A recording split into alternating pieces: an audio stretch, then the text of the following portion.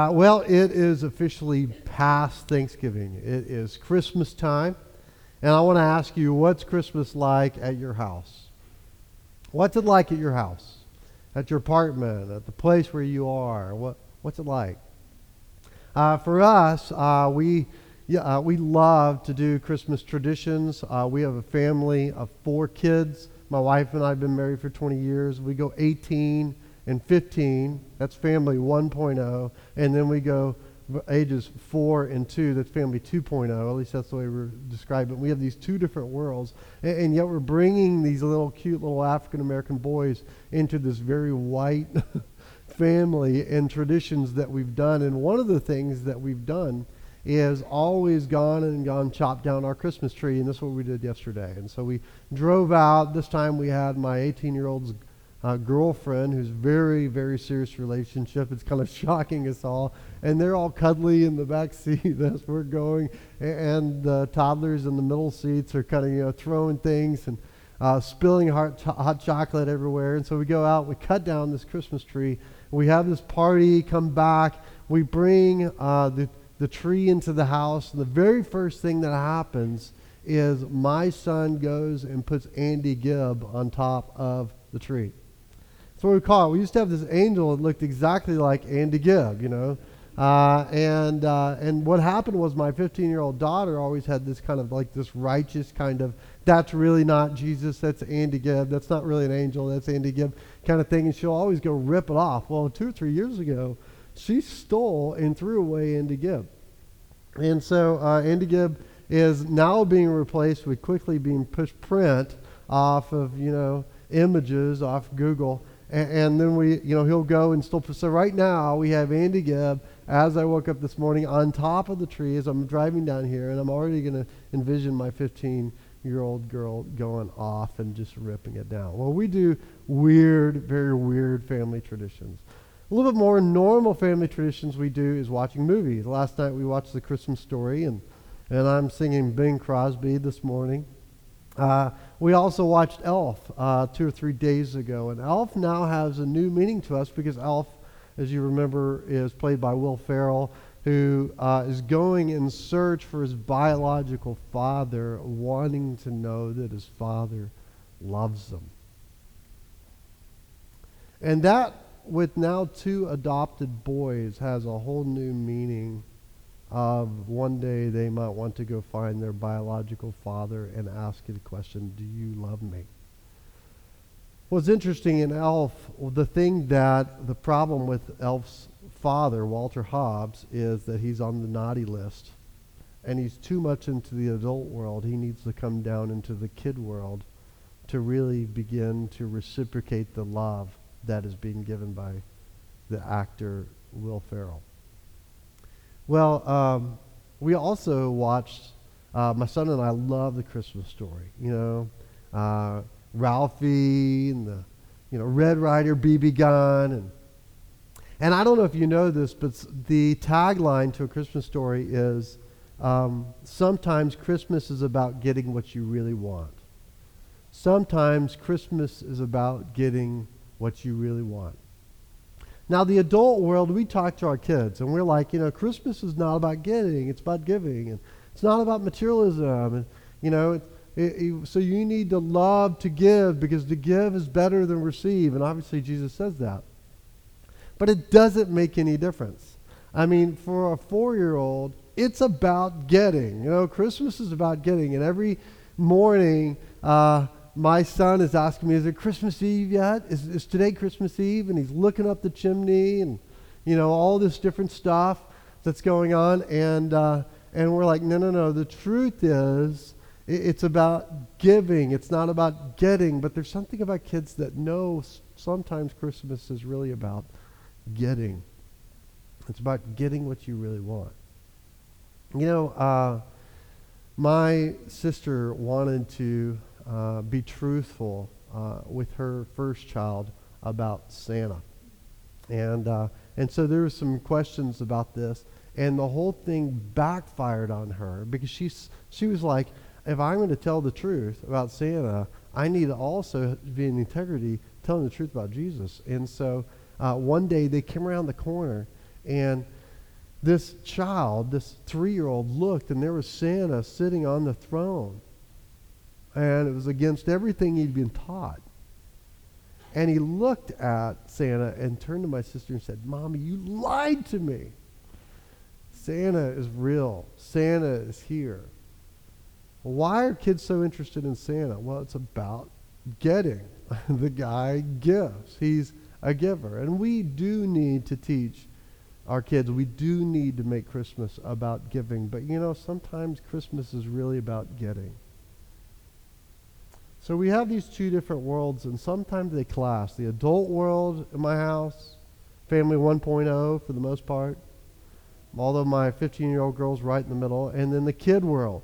And they sometimes clash, and most of the time it's about kids calling us to be more like kids, but a lot of times it's adults asking the kids to grow up and to not be about getting, but to give. What's interesting, because on Christmas morning what will actually happen is my 4-year-old is going to wake me up at 6 and say, hey, let's go, come on. And what's going to happen is we're going to go down, we're going to, drag her feet, and we're going to force him to eat some breakfast first or something against his will, just to give a little energy that'll last him because we know it's coming up. And he'll rip open his presents, and for the rest of the day, he will get lost in the stories of his imaginations that go with what he got, that go with the gift. And the adult world, after the presents are open, it turns to a little bit different subject. It turns to my concerns and my worries and my ambitions and my life. And adults sharing and talking back and forth about things that sometimes we agree on and sometimes it causes conflict about. And the whole adult world is completely removed on Christmas from the world of the child who has got himself lost in the gift and in the imagination of the story that he has now been sucked into. This clash between the adult world and the kid world at Christmas is huge. And we're going to talk about one person today that she is in the middle of that. She's a 15-year-old girl. She is poor and she is a child. But she's also an adult because she is suddenly discovered she's pregnant out of wedlock. She suddenly discovered that she's about to be scorned by the community. She might even be dumped by her fiancé. She doesn't know. And yet, she runs to understanding that sometimes Christmas is about getting. And she runs to understanding that her gift has given her what she really wants at Christmas. Of course, we're talking about Mary, the mother of Jesus. If you have your Bibles, open up to Luke chapter 1, verses 46. We're going to go through verse 56. Luke chapter 1. Open your Bibles or your apps there. What we're doing here is we are spending the next 4 weeks, you guys taking a break, and we're going to talk about the songs of Christmas. There are at least 4 songs here in Luke's gospel where somebody breaks out into praise. Breaks out into praise, where people are getting what they really want. And the first one we're going to talk about today is Mary, the mother of Jesus. Next week, you're going to have Chris talk to you about Zechariah and his song. And then the following, you're going to have another pastor that's a friend of ours, friend of Legacy, friend of our church, Redeemer, a very close friend named Bill Jolly, come and talk about the Song of Simeon. And then finally, right before Christmas, you're going to talk about the Song of the Angels on Christmas night, on the original Christmas night. And so we are talking about this and just want to show you here that we're going to be spending the next 4 weeks talking about this. And basically the pastors are rotating between the churches, and I'm going to speak the same message at my church and then at Bill Jolly's church in 3 weeks. And so that's the way we're doing it. We're doing a joint sermon series. So this is the question, though, that really comes up from this text. And I just want to be really clear with you. Here's the question. What do you really want? What do you really want at Christmas? Really, what do you want? We see Mary, the mother of Jesus, she gets what she really really wants. And it is so much bigger than what you and I would normally think. So, Luke chapter 1, I want to give you a little background here. What's happened is the angel Gabriel, you may have heard or remembered, has showed up and said, you are going to bear a son. God has overshadowed your womb, given you a baby, and this baby is going to have all the promises of David rest upon him. He's going to have a throne. He's going to have a kingdom. He's going to be holy. He's going to be the Son of God. And Mary can't believe it. But ultimately she says in verse 38, behold, I am the servant of the Lord. Let it be according to your word. She says basically, yes, sir. Yes, sir.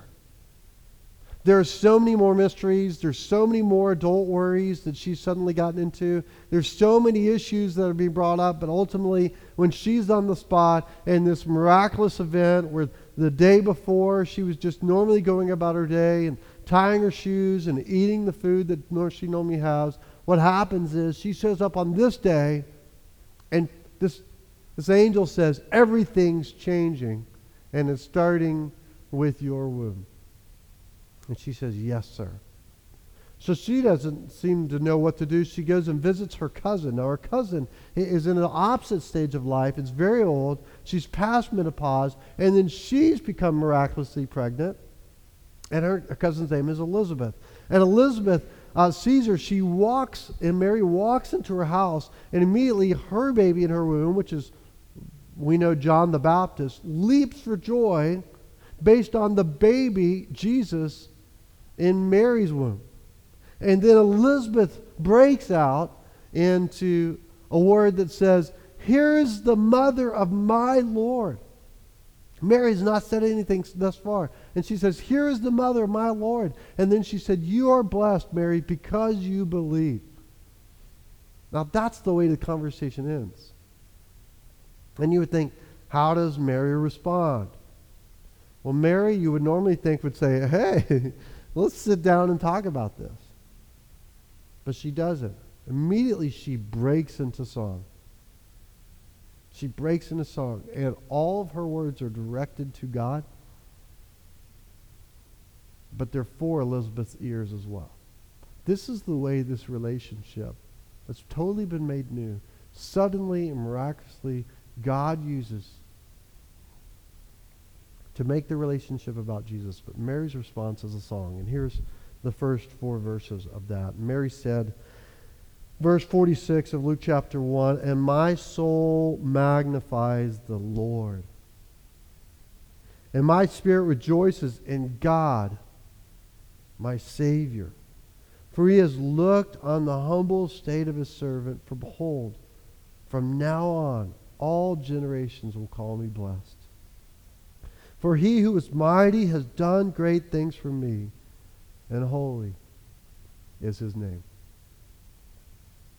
Now I want you to just go back. Let's look at this. Look at what she says about God. First of all, she calls God the Lord. The Lord is the one that she submits herself under. He is in charge of all. He's the Lord. He's not only Lord, but he is Savior. You know, we often talked about Mary. If you come from a Catholic background, we're taught that Mary was holy. But actually here, she needs a Savior. She's like you and me. She's like the 15-year-old girl on the street that we know. That does have an immense amount of knowledge of God and who he is in her short little 15 years on this world. But, she is every day. She is a sinner. She needs a Savior. Jesus' name, rightly translated, is just Savior. If you just translated it out as it was originally described in Hebrew, it means Savior. And so she says, my Lord is Jesus. Jesus is my Savior. For he has looked on the humble state of his servant. What she says here is that God knows everything. God sees everything. And it's true for us. God knows our life. He sees our struggles. He sees where we're coming from. He sees when we've been made humble. He sees when we're having victories. And God has seen over all the things of the world, over all the things in the universe, of all the created things. He sees that she's in a humble place. And he has known this and known her personally. And then she says in verse 49 that he is mighty, that he is strong, that he is powerful, and holy is his name. He has a name that's separate than everybody else's. It is great and far above. If I was going to boil down what she sees, is she sees God in all of his glory. And she says, my soul magnifies the Lord. And this is where we get the title for the song, Magnificat. It's the Latin word. It is that she is in full praise, that she magnifies to make him bigger, like a magnifying glass. And she does this with her song because God is holy. God is all-knowing. God is her Lord. God is the mighty Savior. This is her God. And she's here to make him big, to show him in all his glory. Not that he needs her, but that Elizabeth needs a person to say, look up. Look up and see what God is doing. And this is what Mary's doing here. Notice how many times the word me is in there. 5 times me or my. She describes herself as blessed. She did nothing to get this, but it was just grace. That she was given grace. She earned it. And she didn't earn anything. But God gave her grace. And most of all, she calls herself many times here a servant. She is the one that is under in a humble place that rightly understands she's in a dependent place. She is the humble one that completely says, God is all. And I am really nobody, but yet he has stepped down towards me. If I was going to explain it at all, I would use a cross chart. And some of you may have seen this before. It was originally written by Richard Lovelace and revised by Paul Miller. It basically talks about our life and what we see and our understanding of spiritual things when it comes to Christianity. And so from the left to right goes time. Well, early in our life, there is a place to where we may feel that God is holy, that God is separate, that God is far above, and we may feel that we're selfish or know that, but we can't quite see how those things make sense and meet together. But when we are converted, when we first believe that Jesus Christ died on the cross for our sins and rose from the dead, all of a sudden we get a glimpse of the cross. We see more of God's holiness and more of our sinfulness, but we see that the cross is the thing that bridges the two. That Jesus Christ's death on the cross paid the penalty for our sins so that we are not judged by God, but yet the cross becomes a bridge, a connection between us and God. It's grace. It's a gift. It was given to us freely. And so when we first become a Christian, we see it. But as we grow in maturity, if all goes the way God intends and plans, and if we're not grieving him or pushing back, what we'll see is more and more of God's holiness. He's greater than we ever thought. And our sin is deeper than we ever imagined. And so the cross, the bridge, the span gets bigger and bigger. And so as a result, the older you get, by the way it's designed, your worship grows stronger and stronger in your heart. It moves from just a Sunday morning experience to, as Wes described, an everyday experience, a full worship, a full time to where you live in light of the cross. And this is God's design for you. This is God's intention for you. And I think this is a great summary of what Mary is dealing with. What's interesting here is she responds to worship. She sees the Savior. She sees the span between God's holiness and her sinfulness. She sees the greatness of God, and she magnifies the Lord. And when she magnifies the Lord, all of her worries melt. All of those adult concerns pass away. And she sings. And she realizes she's getting what she really wants for Christmas.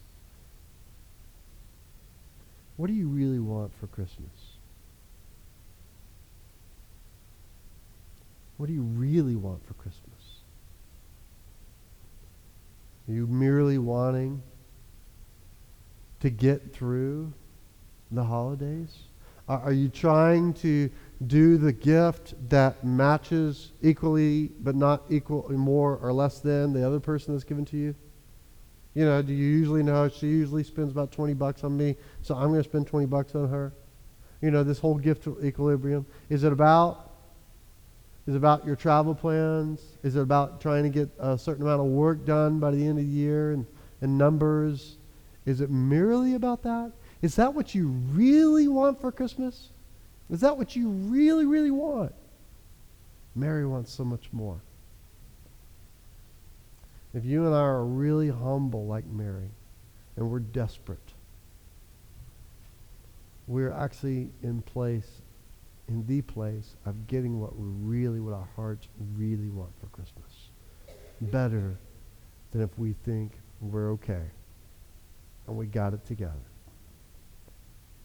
Mary's prayer goes a lot more than just her and God. Her song gets even bigger. Let's keep reading here. Verse 50. And his mercy is for those who fear him from generation to generation.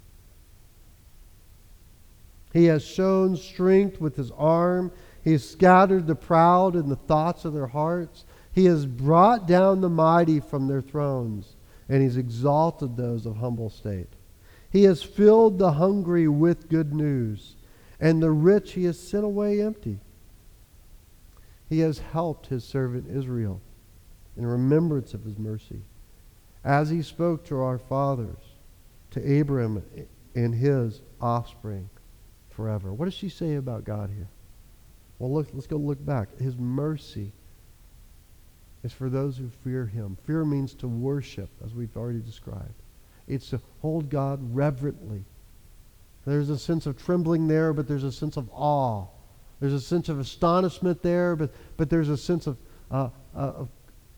concern, of standing before a holy God. And yet what you find there is, again, that cross, that mercy, that is the perfect display of God's loyal love that never stops, that never gives up, that's always unceasing. It's his forever love. As Sally Lloyd Jones describes, his mercy is for those who feared him. For he has showed strength with his arm. He is powerful. He is sovereign. He is completely in control. In light of all the political leaders, in light of all their strengths, in light of all the richest people in the world, he is the one that is in control. He is the one with strength. In verse 53, he fills the hungry, those that are dying for him, those whose soul longs for him. He fills the hungry with good things. The rich, on the other hand, they don't need, or they don't think they need to be filled, so they walk away empty. And he does this because he's faithful. He remembers his mercy. He's faithful to his people forever. You see, what Mary is really wanting for Christmas is a lot more than just her and Jesus. It's about the world being turned upside down. It's about the political leaders, the ones that have power, the mighty coming off their thrones. It's about the rich, those that are really in control of the economy, about them not being the ones in charge. It's about so much more. It's about a social, it's about political, it's about economic, it's about a world changing and turning upside down. And it says here, from now on, this is the way it's going to be. I don't know if you ever noticed this, but celebrities don't stay on top very long without getting their faces on the front of some magazine at the grocery store. I don't know if you know this, but many NFL players, they don't stay in that limelight for long without falling apart in some ways. I don't know if you know this, but who was on the Forbes list of the most wealthy people 20 years ago, almost none of them are on the list of the most wealthy people in the world anymore. I don't know if you know this, but there's a gravity that pulls down to humility. That God's grace, by his grace, pulls us down to who we really are. People that everything that we're given is from God. And he calls us and pulls us down for both feet to be on the ground, like a child, in complete dependency upon him. It's a natural law. It's the way things roll, and Mary's song is reflecting this. What she really wants for Christmas is for social Darwinism of survival of the fittest to be pulled away. What she's really longing for is the religious person that's trying to work their way to God by doing great things and doing the right thing, doing cool things, and being the number one church leader, this or that or whatever. That those people would be pulled down, that everybody would be on the place of what they really are, humble and open, a child that's completely dependent upon God. This is Mary's prayer. You know, the gospel is not just only about us individually and God. It's about the whole world turning upside down. It's about both. They're both very true. Here's the question I have for you. What do you really want for Christmas? Because sometimes Christmas is about getting what you want. What do you really want for Christmas? You know, the last few years have been the most difficult years I've ever had in my entire life. And I had a real meltdown, honestly. I am only still a pastor by the grace of God. And it started 5 years ago with God calling us to adopt. Turned into a huge race issue with my parents. We adopted a child from Knoxville, African-American little boy. It split my relationship with them. My mom died in the middle of it. We had an unreconciled conflict. Normally, really good background. We brought up a child in foster care.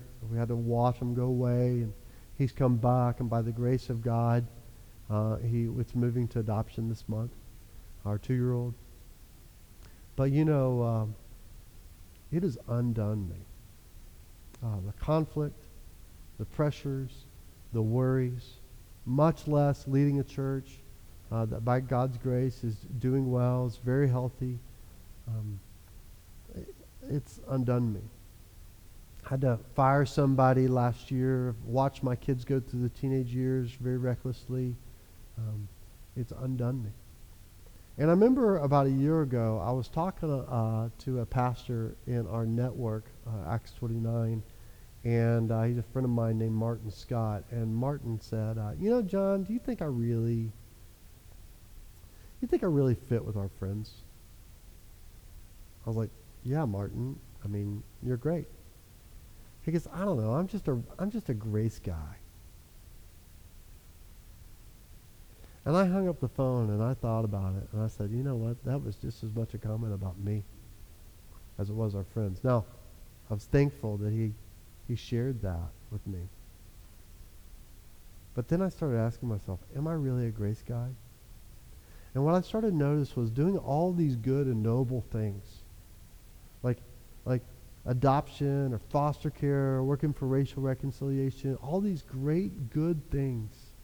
You know, I'm doing all the right things, pastoring, all that stuff is creating in me a very religious heart that I kept on thinking, well, at least I'm doing it right.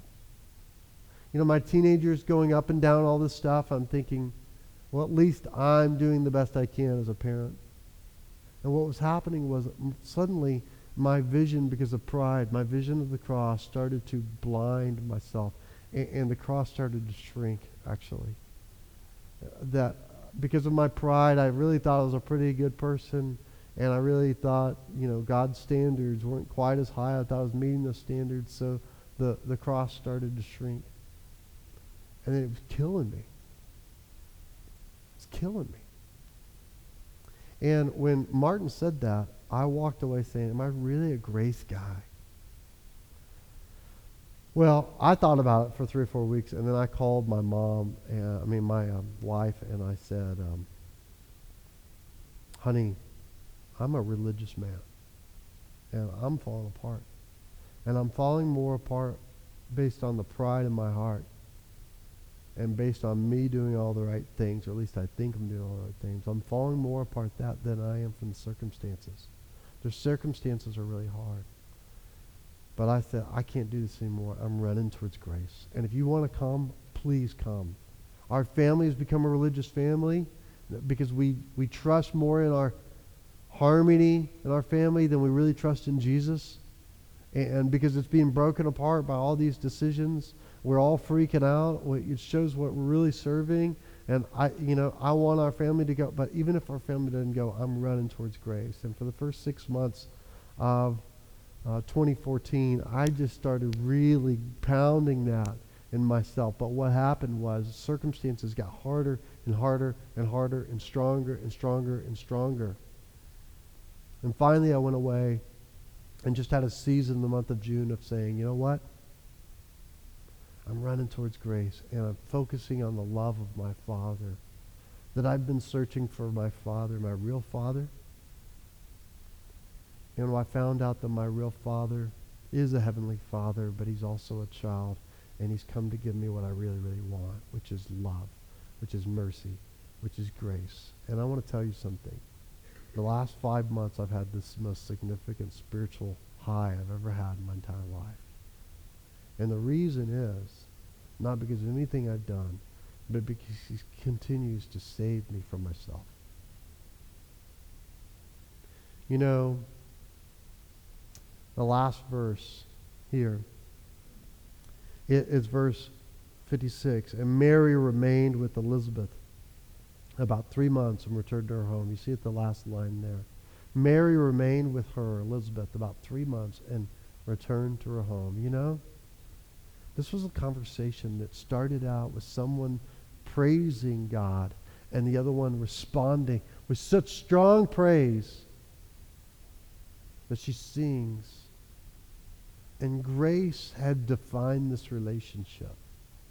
And listen, when you have a relationship that's defined by grace, you just want to stay there. And she does. She stays for 3 months. Many of you guys, God is calling you to ask what you really, really want for Christmas. And I hope you're saying what I really, really want is Jesus.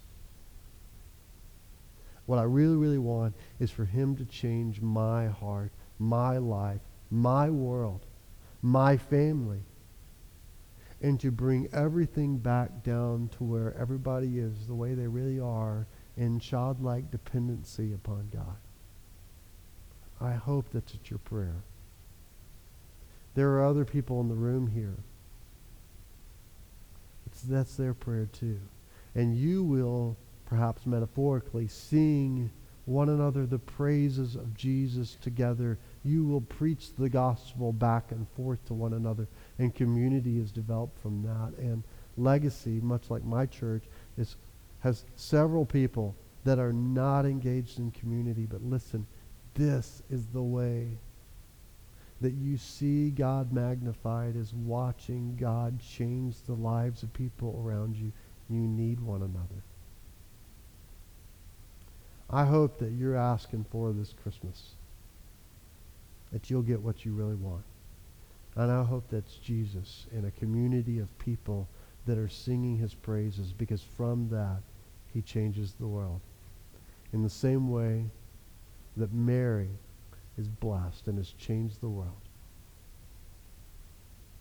I want you to close your eyes and let's pray for a minute. And I want you to just pray about what you really, really want this Christmas. Let's pray.